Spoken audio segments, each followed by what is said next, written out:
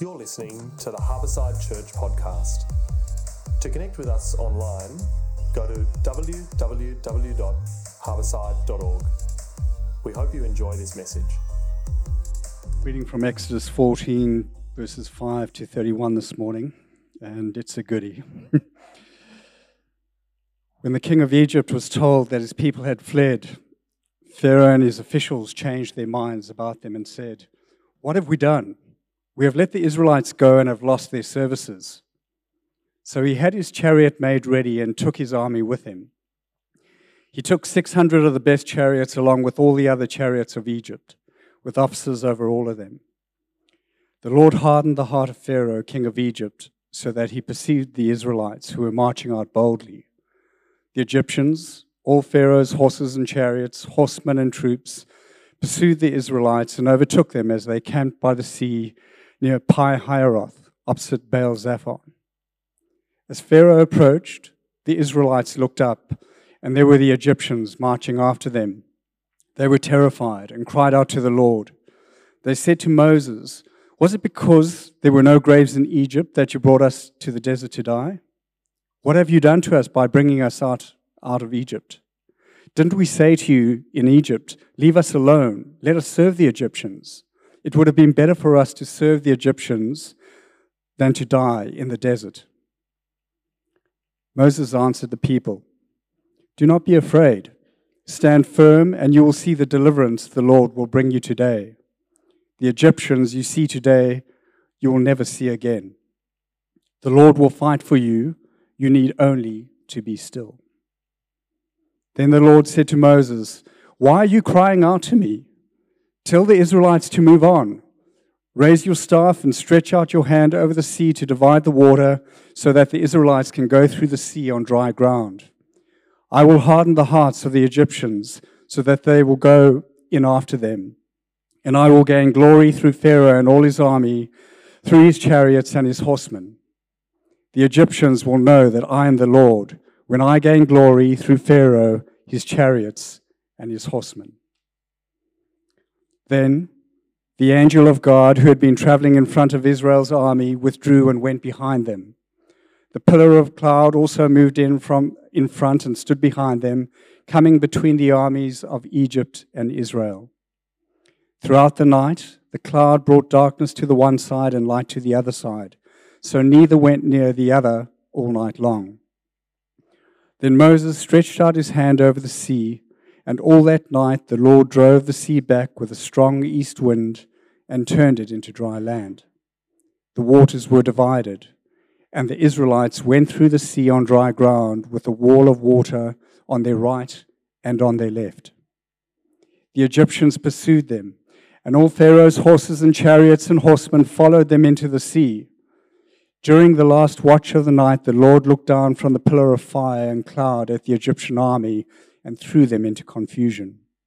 He jammed the wheels of the chariots so that they had difficulty driving. And the Egyptians said, "Let's get away from the Israelites. The Lord is fighting for them against Egypt." Then the Lord said to Moses, "Stretch out your hand over the sea so that the waters may flow back over the Egyptians and their chariots and horsemen." Moses stretched out his hand over the sea, and at daybreak the sea went back to its place. The Egyptians were fleeing toward it, and the Lord swept them into the sea. The water flowed back and covered the chariots and horsemen, the entire army of Pharaoh that had followed the Israelites into the sea. Not one of them survived. But the Israelites went through the sea on dry ground, with a wall of water on their right and on their left. That day, the Lord saved Israel from the hands of the Egyptians, and Israel saw the Egyptians lying dead on the shore. And when the Israelites saw the mighty hand of the Lord displayed against the Egyptians, the people feared the Lord and put their trust in him and in Moses, his servant. Thanks, Don. That is a cracker. Thanks for reading so well. Good morning. Morning, everybody. Good to see you. It's the singing this morning sounded particularly manly. So that was good. Obviously, we have the women at Women's Retreat. Looking forward to them coming back. My wife's there. Looking forward to her coming back. young dads, how we doing? How you this morning? You doing okay? I'm doing all right. Thanks for asking. Only forgotten a few things. Only forgotten to feed one member of the family this week, but it was the dog. That's all right. It's better than a child. That's why the dog was annoying me so much. Hadn't fed her, I forgot. All right, well, Don, thanks for reading our passage so well. What a cracking story, a great series we're in. Part 2, really, today of Israel leaving Egypt. We're well into our series on Exodus, second book of the Bible, and it really centers around the story of God's people, doesn't it? The Hebrews, the Israelites, in slavery in Egypt. And we've seen over the weeks God didn't leave them there. He had a plan for his people to bring them out of slavery, to rescue them from their oppressors. That's been great. I hope you've been enjoying it. Last week, we saw the beginning of Israel leaving Egypt. Great. It's incredible. Pharaoh, king of Egypt, of course, refused to let his workers, his slaves, go. And so God sent 10 plagues as judgment upon Pharaoh and Egypt. And finally, after the devastating 10th plague, the killing of every Egyptian firstborn son, Pharaoh relents. Finally, he capitulates and he lets Israel go. And this is a very special moment for Israel. God's people are to never, ever forget what has happened. So they celebrate by God instituting a ritual. We looked at that last week, Passover, which marks the significance of God passing over the Israelite houses. Why? Because of the sign of the blood of the Lamb on the doorframe. God passed over their houses as he brought judgment upon Egypt. Last week, we asked the question, how does God save? What do we learn about God as we read these passages of Scripture? Well, we saw last week, how does God save? He saves by substitution. What's going on with the blood on the doorframe? God's people put blood on the doorpost and the doorframe. That's significant. Why? They may not have known necessarily then, but it's pointing to a really important truth, and that is that life comes from death. That their freedom, their rescuing, their redemption from Egypt didn't come at no cost. It comes at a cost, just not their cost. Very important to remember. And of course, as Christians, how significant is that for us? Because it points forward, for us backward, for them forward to the greater truth of Jesus Christ, the perfect Lamb, dying in our place. Last book of the Bible, in Revelation, we have all people gathered around the throne worshiping someone who is in that throne. And who is it?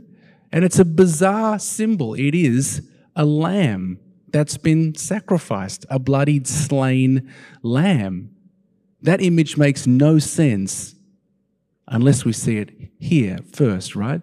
Of course, the slain lamb is Jesus Christ. Where does that image come from? Here in the book of Exodus. The lamb dying for others. Sacrificed for others. Okay, this week, things get even more amazing and spectacular, don't they?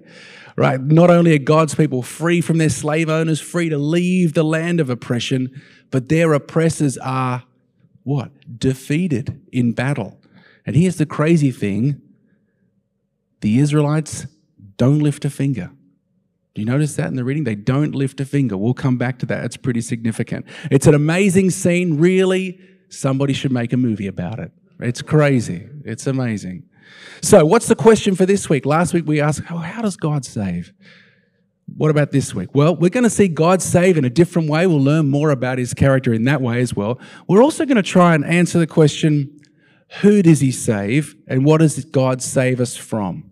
Now, it's really kind of obvious in the passage, but there's more significance in there than we might realize. And wow, is there significance for you and I today.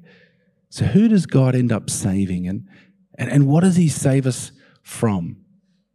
We'll see how that's true for the Israelites, but also how that's true for us. The implications are huge. Let's travel through the story, pick up some points along the way. Don started at chapter 14, verse 5. It's quite a long section we're dealing with, so we cut it down for time. But I want to go back a little bit because we missed something kind of significant. Pharaoh has said, get out, leave. The Israelites leave urgently, get out. They're fearful of the Israelites, so they're commanded to leave Egypt. And the Israelites leave, not skulking out the back door, but with dignity, heads held high, and they leave. But the story ain't over. It ain't over. They get out of the immediate country of Egypt, and God does an odd thing. If you've been tracking with us in the story of Exodus, this is very God. He does unusual things. He does unexpected things. This is who God is. He doesn't lead Israel on the most direct route out of the country, the shortest way. The most direct way would have led them through another country, the Philistine country. And the reason we're given immediately is if that had happened, they probably would have attacked Israel. Hundreds of thousands of people coming through your country, that would freak you out. They may have been attacked and they might have been scared and turned around. But there's more going on. Always, there's more going on. God specifically tells Moses, take the people through the desert toward the Red Sea. Not the most direct way. Why? We'll come back to that in a minute. Now, Pharaoh's told the people leave. Maybe it took a long time for hundreds of thousands of people to leave, but he's finally told they leave, and it looks like Israel aren't coming back. And what does Pharaoh do? You know what? That's okay. I've been wrong. Let's just rebuild our nation. No. We experience another flip-flop from Pharaoh. Right through the plagues, you see it, don't you? Okay, you can go. Actually, no, you can't. You can go. And now we get another one. Even after this brutal 10th plague. He says, what have I done? Our workforce is gone.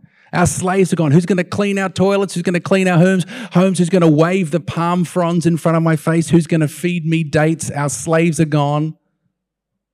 I've got a great idea. What do you reckon, officials? Let's get them back. Let's go after them. Now, come on. It's almost comedic. Someone needs to sit this guy down. He must suffer from extreme bad short-term memory loss, don't you think? Someone needed to sit him down. Pharaoh, just think about what's just happened. The last 10 plagues. Your own son has lost his life because you went against Israel and their God. But no one does. No one sits him down. No one reminds him of the immediate past. And the officials seem on board with the plan. Let's get after them. So what does Pharaoh do? He does the only thing he knows how to do. Military might and strength. He gathers a force. He musters up his best forces to bring them back. Now remember the odd way God took God's people through the desert. Why is that? Well, we're actually told, right? Pharaoh would have had scouts looking out what they were doing. He gets the reports back from the scouts and he hears the report and he thinks they're just wandering around in the desert. They're lost. They don't know what they're doing. They're slaves after all. They're kind of dumb, right? They're lost. They're sitting ducks. They've got the desert on one side, the sea on the other. If we pursue them, we can get them back. And you know why God does it? It's no accident. He does it on purpose. And we're told why, right? It says God's plan. Just like the master chess player, right? He entices Pharaoh with this information. He knows what he's going to do. Yes, he hardens his heart, but he knows what Pharaoh wants to do. And he moves him into checkmate. He uses Pharaoh's evil intent against him to judge Egypt and Pharaoh and bring God glory. Did you notice that in the reading? He said it 3 times, I think. All of this to bring God glory. This was all to bring God glory, to bring Yahweh glory. It's a funny phrase, isn't it? What do you think about when you hear that? To bring God glory. It's a strange concept. Seems a little bit egocentric, don't you think? It certainly would be if it was anybody else. But as we'll see, God getting glory, it's the most right and proper thing. And the most right and proper thing for us as creatures to do to our Creator. So Pharaoh, he takes all he has. You notice the focus on chariots? You hear that a couple of times? He had a lot, more than any other nation. 600 of his best chariots, took some other chariots, I guess, many officers and soldiers back in the day, chariots were the symbol of military strength. I guess like tanks today or nuclear weapons, nuclear submarines, how many you had? You had more chariots, you absolutely more probability of winning a contest. This is a picture, what we see, of Pharaoh leaving Egypt with his army and chariots. It's a picture of military might and strength. And he goes in pursuit of his lost slaves. All right, meanwhile, what's happening to God's people? Well, they're camped by the river. They got no idea what's coming. God has taken them there. Israel is exactly where God told them to go. They're camped by the side of the Red Sea. And they hear a noise in the distance. You imagine. A noise in the distance, a low rumble, grows louder and louder and louder. They strain their eyes to see, it just looks like a cloud of dust. And then there's flashes of light against metal, and the sound and the dust and the flashes of light. Oh, no, it can't be. It's an army. It's Pharaoh. And I don't think they thought, Pharaoh's come to see us off. You imagine what they would feel. It's Pharaoh, his army, his chariots, the most powerful army in the world. Israel, they got nothing. And what do? What do they say? They say, bring it on! Don't they? We're not worried. We've seen God move so many times, not once, not twice, 10 times in the plagues. We've seen him do miraculous things. He'll take care of these clowns. Is that what they say? Not quite. Of course, it's the exact opposite of what they say. And they round on Moses. Poor Moses. Sorry, Moses, there's lots more of this to come. Sorry to say. What do? They round on Moses. Here it is here. They say to him, was it because there were no graves in Egypt that you brought us to the desert to die? Love the sarcasm here. Oh, gosh. What have you done to us by bringing us out of Egypt? Didn't we say to you in Egypt, leave us alone? Let us serve the Egyptians. They're so good to us. It would have been better for us to serve the Egyptians than to die in the desert. Whew. Moses, it's all your fault. This is a terrible idea. I know we all cheered when we left Egypt, but we were just playing along. Truth is, we were happy there. We were happy in Egypt. It's hard to process this reply, isn't it? It's hard to process this paragraph. I mean, after all that God has done for them, hard to hear it with a straight face without being totally floored. Wow, this is what you've got to say? I think what's going on here is it's a bit of a tantrum. You know, it's a bit of a temper tantrum. I should know, I've thrown them before, and I've got 3 kids. I've witnessed many. And you use hyperbole in tantrums, don't you? You never do this. You always do that. Can see some spouses nodding. Don't dig your spouse at this point. You do that? No. At the first sign of trouble, right? Israel, they're willing to march back into Egypt.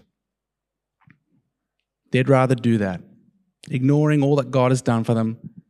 Again, I'm just struck with this question. Imagine if God had limited himself to their level of faith. Imagine. Tell you what, it's really easy to sit in judgment upon these folks, isn't it? Really easy. Really easy to judge the Israelites for their faithlessness, but really, are we that different? It's not the last time we're going to see Israel grumble. Because what we're seeing here, it's not an Israel problem, it's a human problem. And we'll come back to that.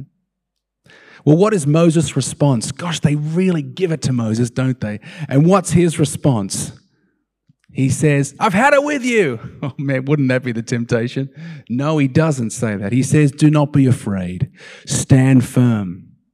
And you will see the deliverance the Lord will bring you today. The Egyptians you see today, you'll never see again. The Lord will fight for you. You need only to be still.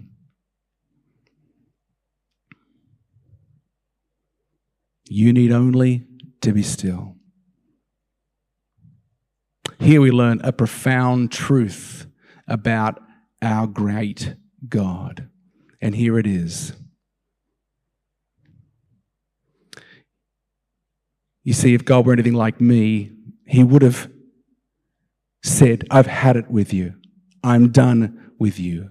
But I'm so glad God is more patient than me. We learn this, that God will save his people despite their serious, faithless behavior. You hear that? God will save his people despite of our faithless behavior. God will save. Why? Why does he? Because he said he would. Because he made a promise to do just that. God fulfills his promises. Now, why does it matter? It matters because of this. Because if his promise was based on anything but his own word, which is unshakable, we'd be on shaky ground, you see? Imagine if God said, I'll save you and I'll rescue you if when you're faced with a tough situation, you show courage. Fail, right? Or, okay, I'll redeem you as long as you act worthy enough of being redeemed. Fail. Or, okay, I'll fight your enemies if you just stop whinging. Fail. Our God saves because he does. And what are we seeing here? Friends, we are seeing grace. Grace is all over this, right? The Bible is full of it, not just the New Testament. From the very first word of God's word, it is all grace. Creation, an act of grace. All of it. God is a God of grace. Maybe the title of this sermon should be God Saves Whingers. You like that? God saves whingers. I count myself as one of them.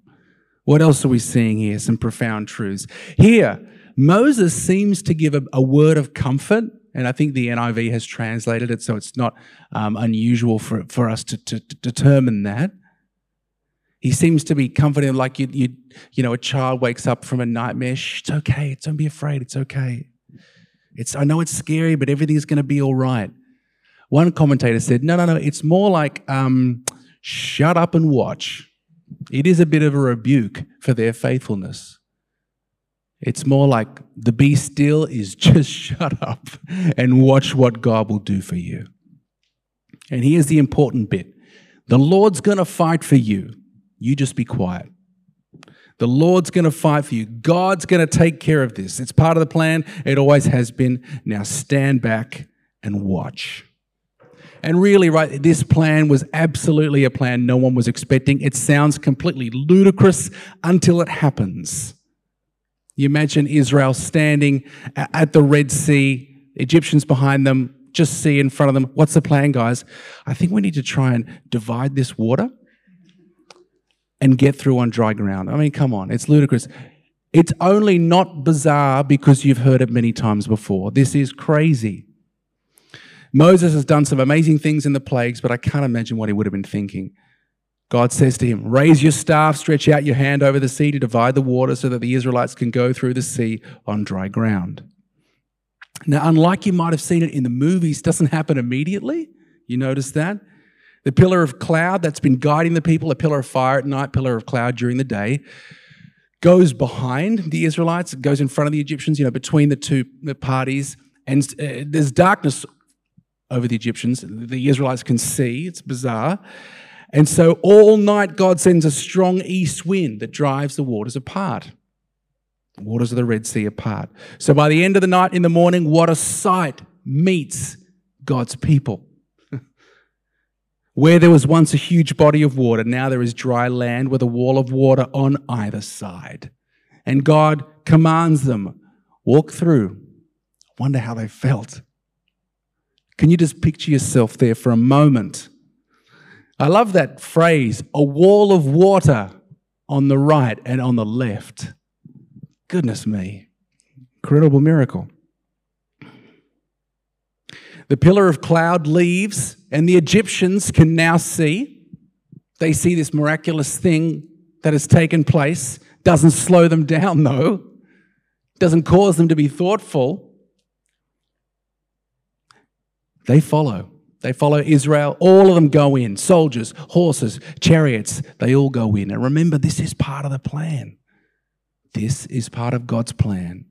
Coaxing Egypt after them, using their evil intent against them. He knows they'll do exactly this. While Egypt is pursuing them, God throws them into confusion. Oh, how dreadful would that be? Remember the chariots? Remember how they are the symbol of military might and power back in the day? Do you notice?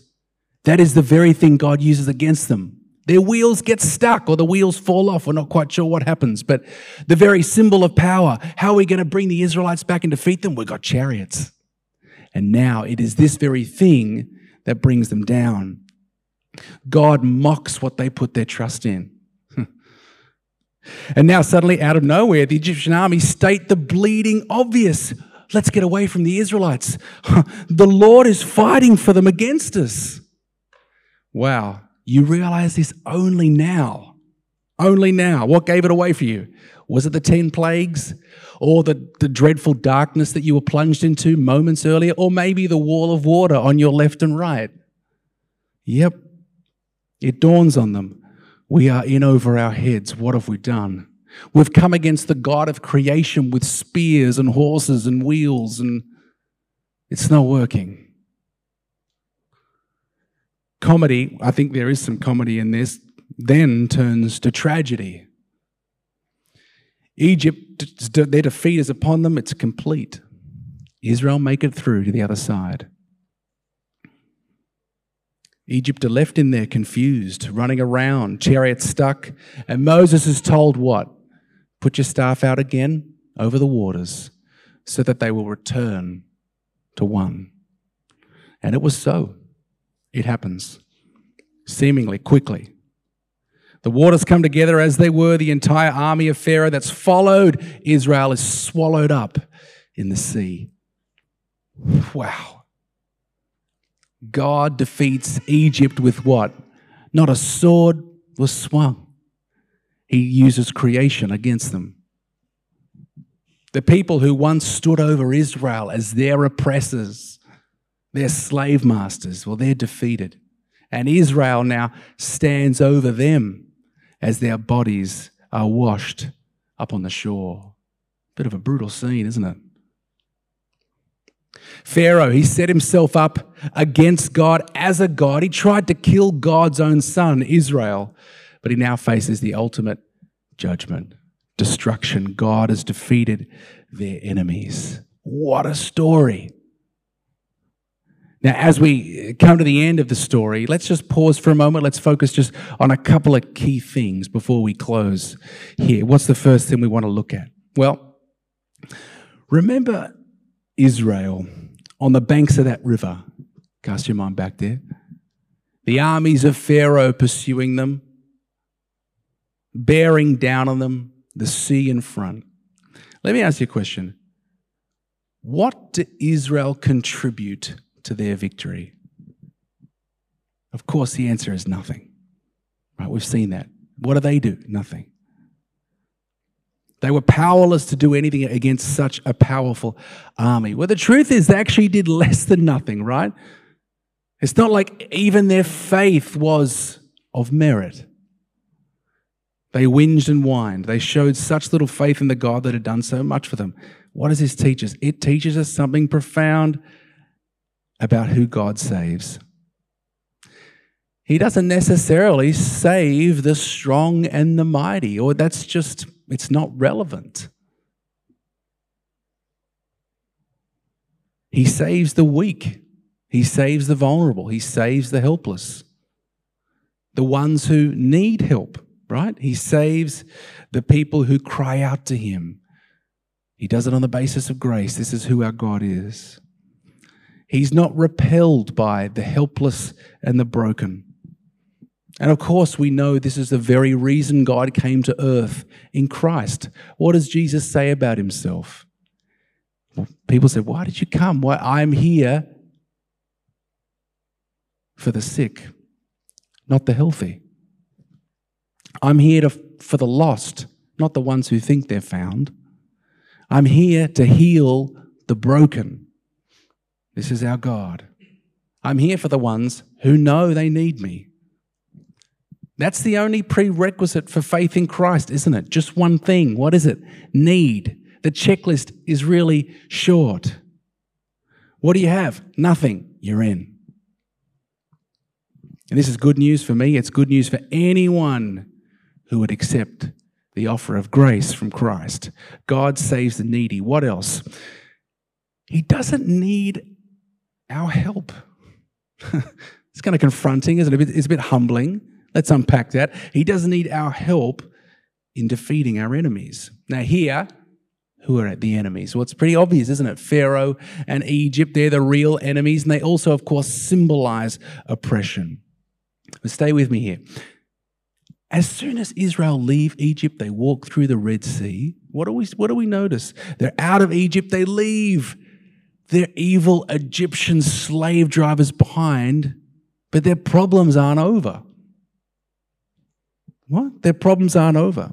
They're not free from evil. They're not free from sin. Egypt was a physical manifestation of evil and oppression.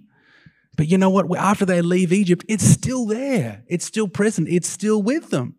There's evil around them, outside them, and of course, within them too. And we can relate to this. Ever since the Garden of Eden, human beings have had a sin problem, struggled with the presence of sin and evil.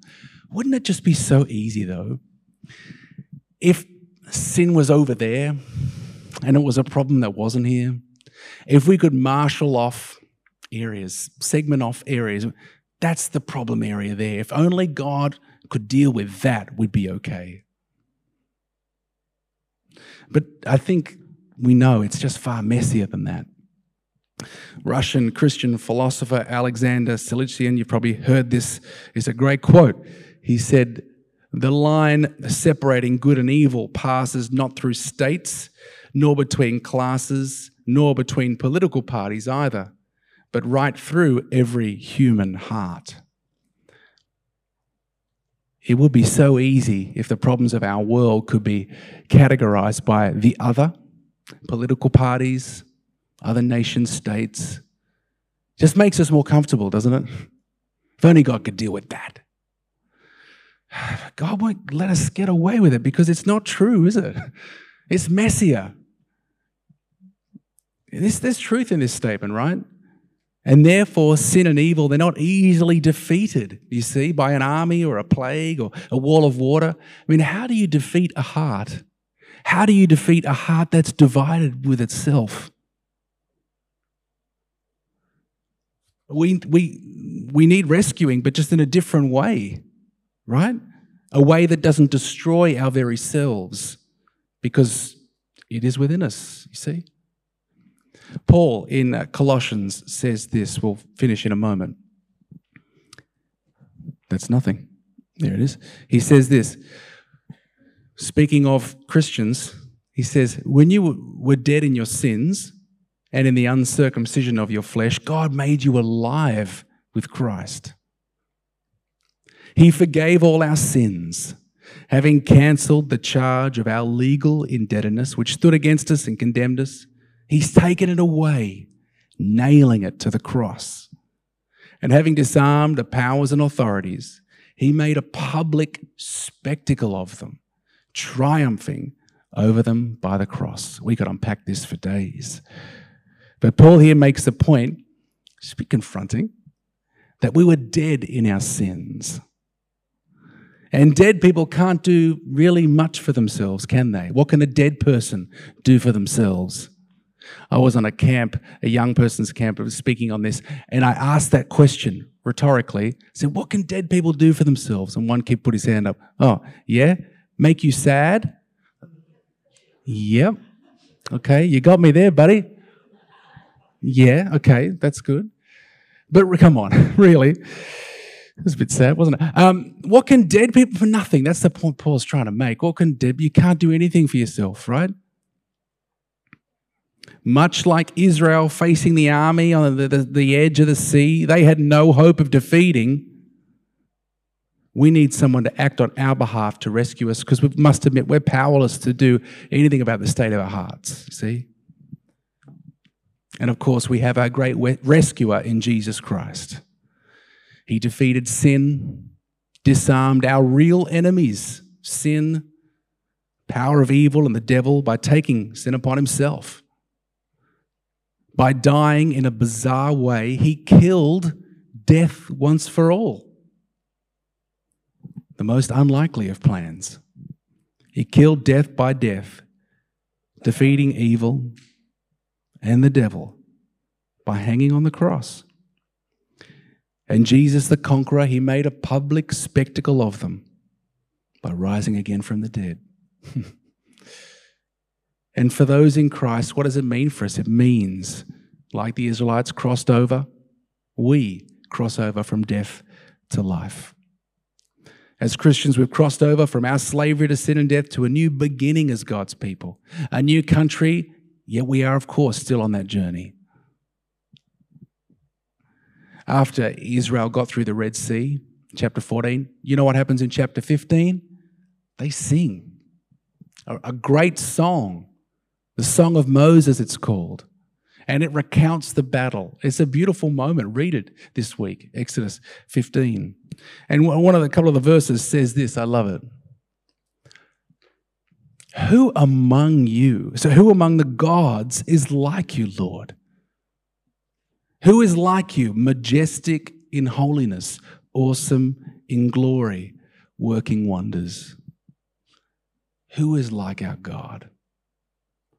And as Christians, we should sing the same, yeah? We should rejoice in a similar way, experiencing what Christ has accomplished on the cross. Who is like you, God? There is no one like you. You are worthy of all glory and honor and praise.